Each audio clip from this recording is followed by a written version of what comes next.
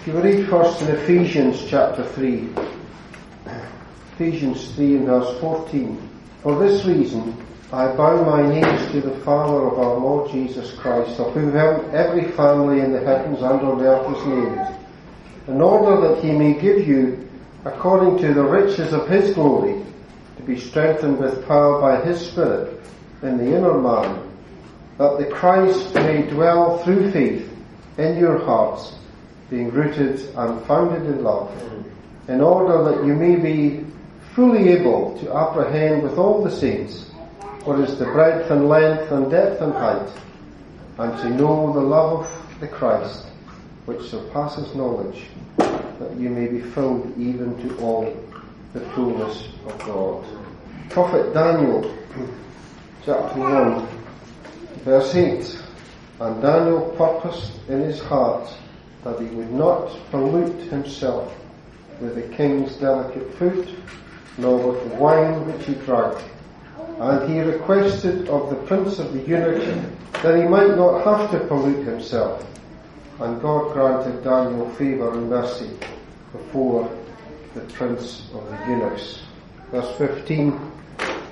At the end of 10 days their countenances appeared fairer and were fatter in flesh than all the youths that ate of the king's delicate food.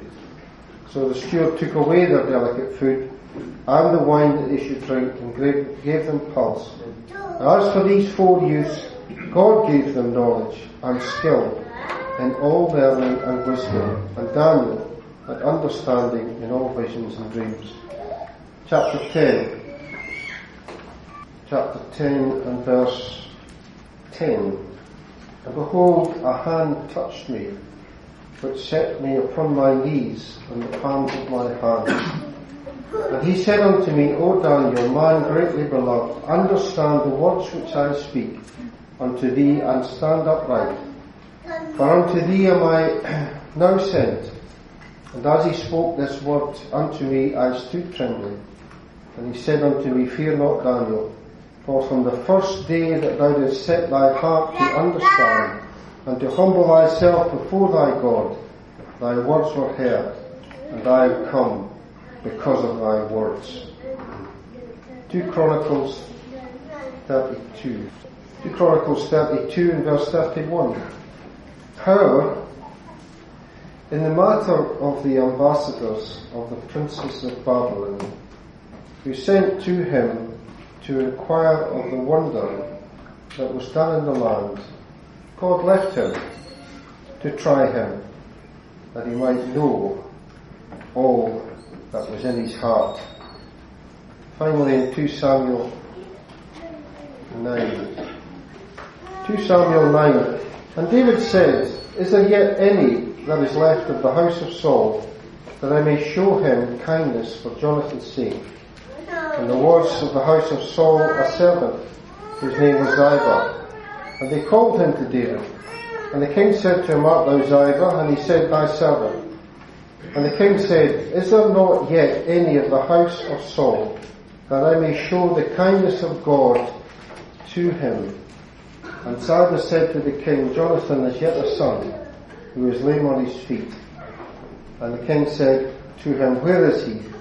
And Ziba said to the king, Behold, he is in the house of Machir, the son of Amiel, in Lodabar.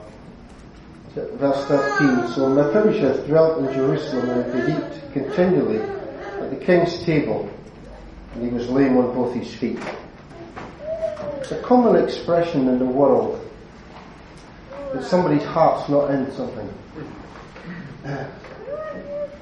They're doing it, but they're not really engaged. Heart's not in it.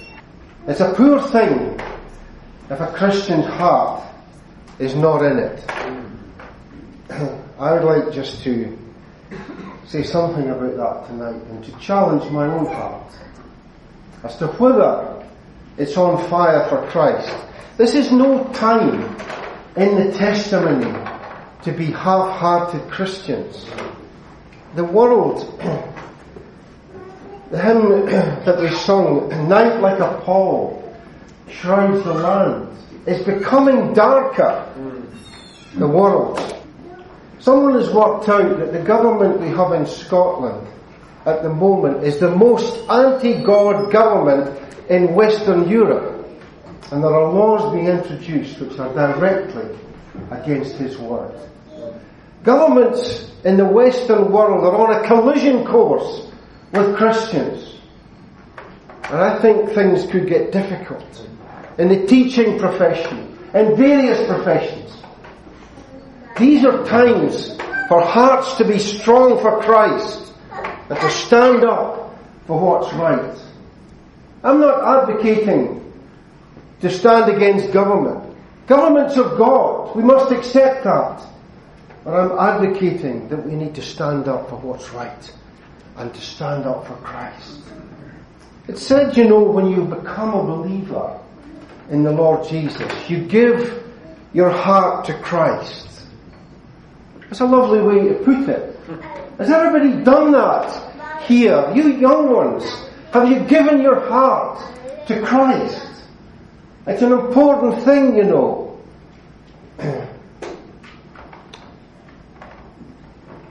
A number of years ago, there was several thousand American soldiers on a beach in the Philippines. And a man stood up and sang, "I'd rather have Jesus than silver or gold. I'd rather have Jesus than riches untold. I'd rather have Jesus than houses or land. I'd rather be led by His nail-pierced hand, and to be the king of a vast domain and be held in sin's dark sway. I'd rather have Jesus than anything this world affords today." And 500 of these men gave their hearts to Christ. That's what we need to do if you don't know the Lord Jesus as your Saviour. We've talked in the reading about what He's done for us. All He's asking you to do is accept that you're a sinner and you need a Saviour, and come in repentance to trust in Him. "Come to me, O ye who labour and are burdened, and I will give you rest." Think of the complete absence of rest and peace and joy in the world in which we're living. Why? Because it's only found in Christ. So anyway, what does giving your heart to Christ mean practically for you? What does that mean? Does that mean that Christ has the first place? I challenge my own heart. The Lord says, that where your heart is, there will your treasure be. Things that you truly value are in your heart, I wonder if Christ has the first place in all of our hearts. That was the Apostle's desire, as he prayed for these Ephesians in chapter 3. Various things he prayed for about them. But the main thing was that the Christ would dwell through faith in their hearts. Now I know this is a collective setting. He's speaking to an assembly in the Ephesian epistle. And the setting is that Christ is on high and His body is here. The church is here. But the church is to feel the absence of Christ. Now I don't know if generally that's felt in Christendom. I think the hope and joy of the Lord's return is something that's not enjoyed because the church is not feeling the absence of Christ. And Daniel Oakes' hymn is such a challenge in that regard. Thine absence awakens deep longing, does it? Or we become immersed in the world system. Well, that the Christ may dwell through faith in your hearts. That is, that He's not here. He's coming back. But in the meantime, He dwells in the hearts of those who form the assembly. He's there by faith as they wait for His return. Well, the Ephesians, were far on in the truth. Obviously must have been, because Paul outlines the whole counsel of God in the Ephesian epistle. And what a remarkable chapter that is. The first chapter of Ephesians. Read it and read it again. The fullness of God's blessing in Christ for the believer. The fullness of His purpose It's wonderful to read it, and what an understanding Paul had. But what happened to the Ephesians? The Lord has to say to them that they'd left their first love. That is, they've cooled in their affections for Christ. And you know, it's absolutely vital, dear believer, that Christ has the first place in your affections if you're to be effective in testimony. And it's vital that He has the first place in our gatherings if there's to be any power and any blessing. Christ must have His place. That's the Colossians, you know, that Christ might have the first place in all things. Well, let us start with our hearts, you know. If we go cool in our affections for Christ, we lose our part in the testimony. The Lord says, I want to take the lamp away. You can't be a testimony for me if you don't truly love me. What then happens? It's what happened to the Laodiceans, you know. They were neither cold nor hot.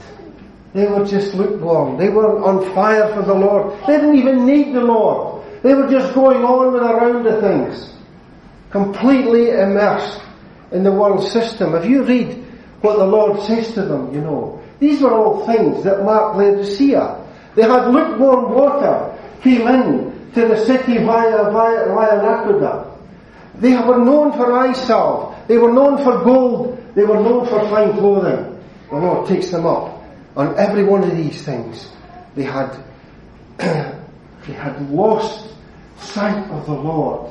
They were going on with a round of things. You know, in marvellous grace, He's standing at the door. Standing at the door. I believe He's standing at the door of your heart tonight in Belfast and knocking. Let me in. Give me the full place in your heart. Surrender completely to me and see what blessing will flow from that. Let us be ready to do that, you know. Let our hearts be softened by what Christ has done for us. Let us be the more ready then to surrender completely to Him and have our part livingly in the testimony. Well, Daniel is a great example of someone who purposed in his heart. You know, the Chaldeans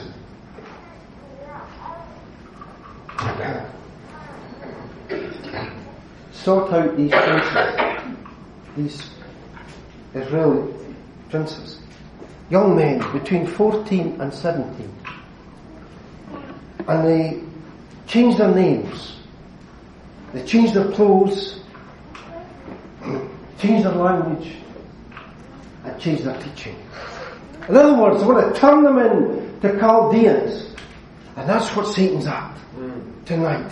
He wants to turn you into a worldling, someone whose outlook is connected to things here, and by doing that, he snuffs out your testimony. And Daniel said, this is not going to happen to me. This is a young man, no more than 17. He purposed in his heart that he wouldn't do it. Why? Because it was against God's law. These persons sacrificed things to idols. To partake of these things meant you were in agreement with that. They also sacrificed the things that God forbade the Israelites to eat. Daniel said, no, I'm not going to do that. He purposed in his heart. That's what's needed tonight. You know, there are influences and currents flowing in the world tonight that come straight from Satan. We need the Word of God. We need purpose of heart to swim against the stream. To say that this is not going to happen. That we're going to be true to Christ. Like Daniel was, you know. We need to trace things back to where they come from. Sometimes you find things in your own heart that can be traced directly back to Satan. It's shocking, isn't it? Proverbs tells us that the heart of man is desperately wicked and incurable. Or deceitful above all things, and desperately wicked, JND says, or incurable, the Authorized says. The only thing that can change your heart is the operations of divine grace. But what is needed in these days is not just a resolve to do something, but for our hearts to be engaged in it. That's what Daniel's heart was engaged in this. And you know, the minute he did that, God came in for him. It's a wonderful thing that, you know, you may not prove, you may have to step out in faith and then find that divine support comes in. And that's what happened, that God granted him favour in the eyes of the eunuch, you know, the prince of the eunuchs. And granted his favour.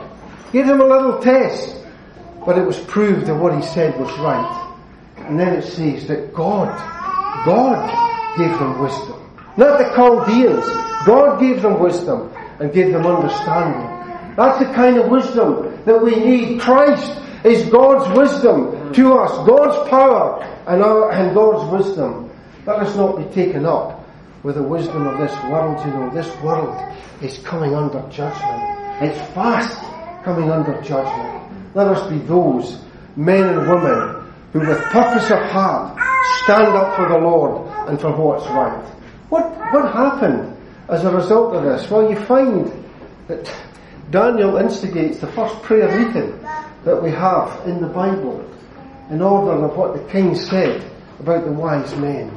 And God came in for him again and gave him the answer to the dream. But then later in his life, he's still in Babylon. He set his heart to find out why they were in Babylon.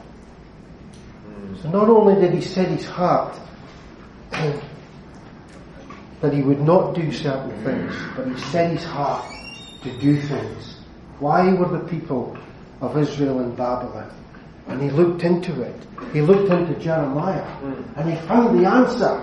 There it was in black and white. They were in Babylon because of their unfaithfulness, because of their disobedience to God, because they never kept the Sabbath.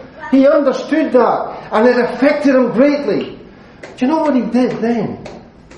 He took responsibility for what had happened. A young man who had nothing to do with what had gone before. You know, that's a lesson for me. When we look back on the testimony, we see failure after failure after failure. And we'll never get help until we accept responsibility for it. That's what Daniel did, you know. He confessed his sins and the sins of his people. And the angel says to him, from the day that you set your heart to do that, you were heard. God came in to bless that man and to give him a great unfolding of what was to happen. You know, if there is to be recovery, it will only be as Christ has the first place in our individual hearts and in our gatherings together. There is no way that recovery can come about or reconciliation can come about unless we humble ourselves before God and before the Lord Jesus and accept His leading and His guidance and give Him the first place in our lives and in our gatherings. You know, I'm not sure that there's room for you and Christ in your heart. I'm not sure there is. And if we're true, there's a lot of us in our hearts. We like to take care of ourselves. We like what we like, but we need to make way for Christ in these hearts. Maybe you need to learn what's in your heart. Hezekiah, I think he gets a lot of bad press. Hezekiah. I think we talk a lot about him the last 15 years of his life. And it's a shame that that's what defined him, because he was a good king. He was a good king. His great-grandfather was Amaziah. And it says he followed the Lord, but not with his whole heart. In other words, he knew what was right, but he just kind of stayed on the fringes. His father was an evil king. He had no help and no guidance from his father. He led Israel astray, Ahaz. And he comes to the throne at the age of 25. And the first thing he does in the first month is he opens the doors of the house of God that his father had shut up. And he began again the service of praise. And he held the Passover. And he clave to the Lord. Think of the good things that Hezekiah did. You should read about them more than what happened in the last part of his life. He was a good king. And he followed God. He clave to him. And then he was told, God told him to set his house in order because he was going to die. And he was so affected by that he pleaded for his life. And God gave him 15 years, as we know. Now it turns out that God was right. Because in the 15 years Manasseh was born, one of the wickedest kings that Israel ever had, Judah ever had. But we're so thankful for Chronicles, because we find out in Chronicles that Manasseh was saved. God can operate among the vilest. Manasseh was saved. But anyway, that's one of the things that happened. And the other thing that happened is, of course, that the ambassadors of one of the greatest potentates on the earth came to inquire after Hezekiah. Now, what he learned bitterly was there was pride in his heart. His heart was lifted up, it says. It shows what a snare pride is, you know. God hates pride. He hates it wherever he finds it. Think of him finding pride in his own. Those who belong to Christ. If we're honest, we know something about that. Feel that we're a better class, a Christian. We're better than the next gathering of Christians. How obnoxious to the Lord, you know. There's no such thing as better class of Christians. We all belong to Christ. We all cost the same. I'm not saying that we're all walking in a path pleasing to Him. That's not what I'm touching on. What I'm touching on is that we've nothing to be proud about.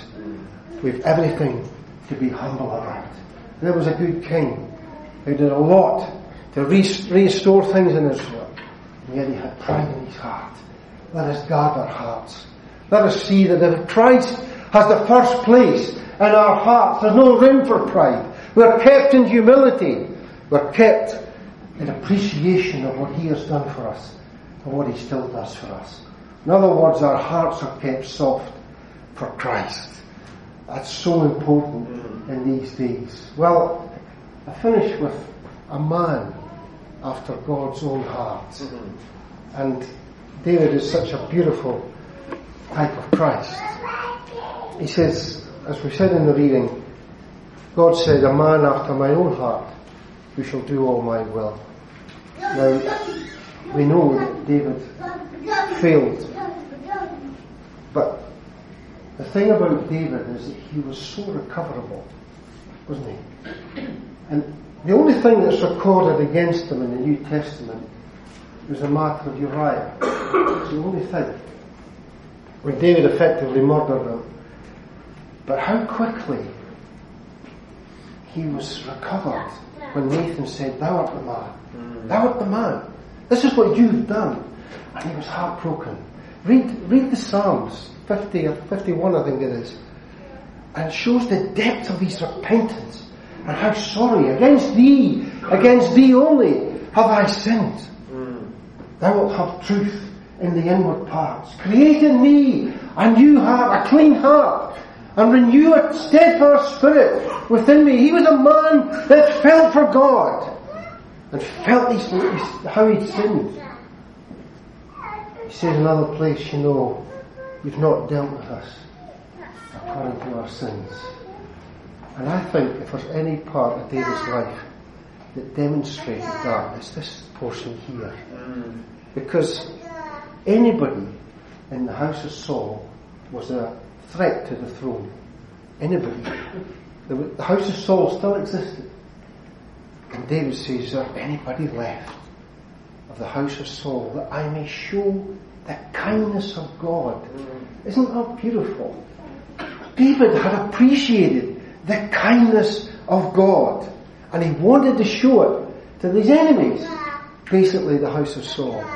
And there's Jonathan has a son to lay him on his feet. We can read what happened. But Mephibosheth was so committed to David for what he did for him. And that challenges me. Am I so committed to Christ for what he's done for me? You know, he never washed his beard, washed his clothes, or trimmed his beard when David was in rejection. He never contested Ziba. Ziba slandered him, took the lands off him. Mephibosheth was ahead morally of David at that point when he said, let him take all.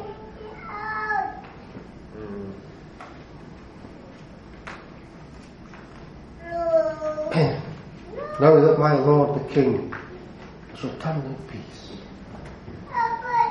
David meant everything to Mephibosheth. The land, the wealth, whatever it was, meant nothing. What a challenge to our hearts, you know.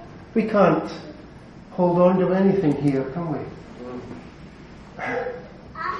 Remember that young missionary, Jim, can't remember his second name, taken to be with the Lord before he was 30, said he is no fool who lets go what he cannot keep to gain that which he cannot lose. Things of Christ are eternal and abiding. We are in the most incredible time in the church's history, because these are the last days. These are the days we need to be on fire for Christ. These are the days we need to be faithful to Him in His absence. We need to be ready to stand up for Him. Our hearts need to be engaged in the way that Daniel's was, in the way that Hezekiah was when he started out, in the way that David was. Let us commit ourselves fully to Christ and to His interests while we wait His return, and be ready to stand up for what's right. May it be so for His name's sake. Amen.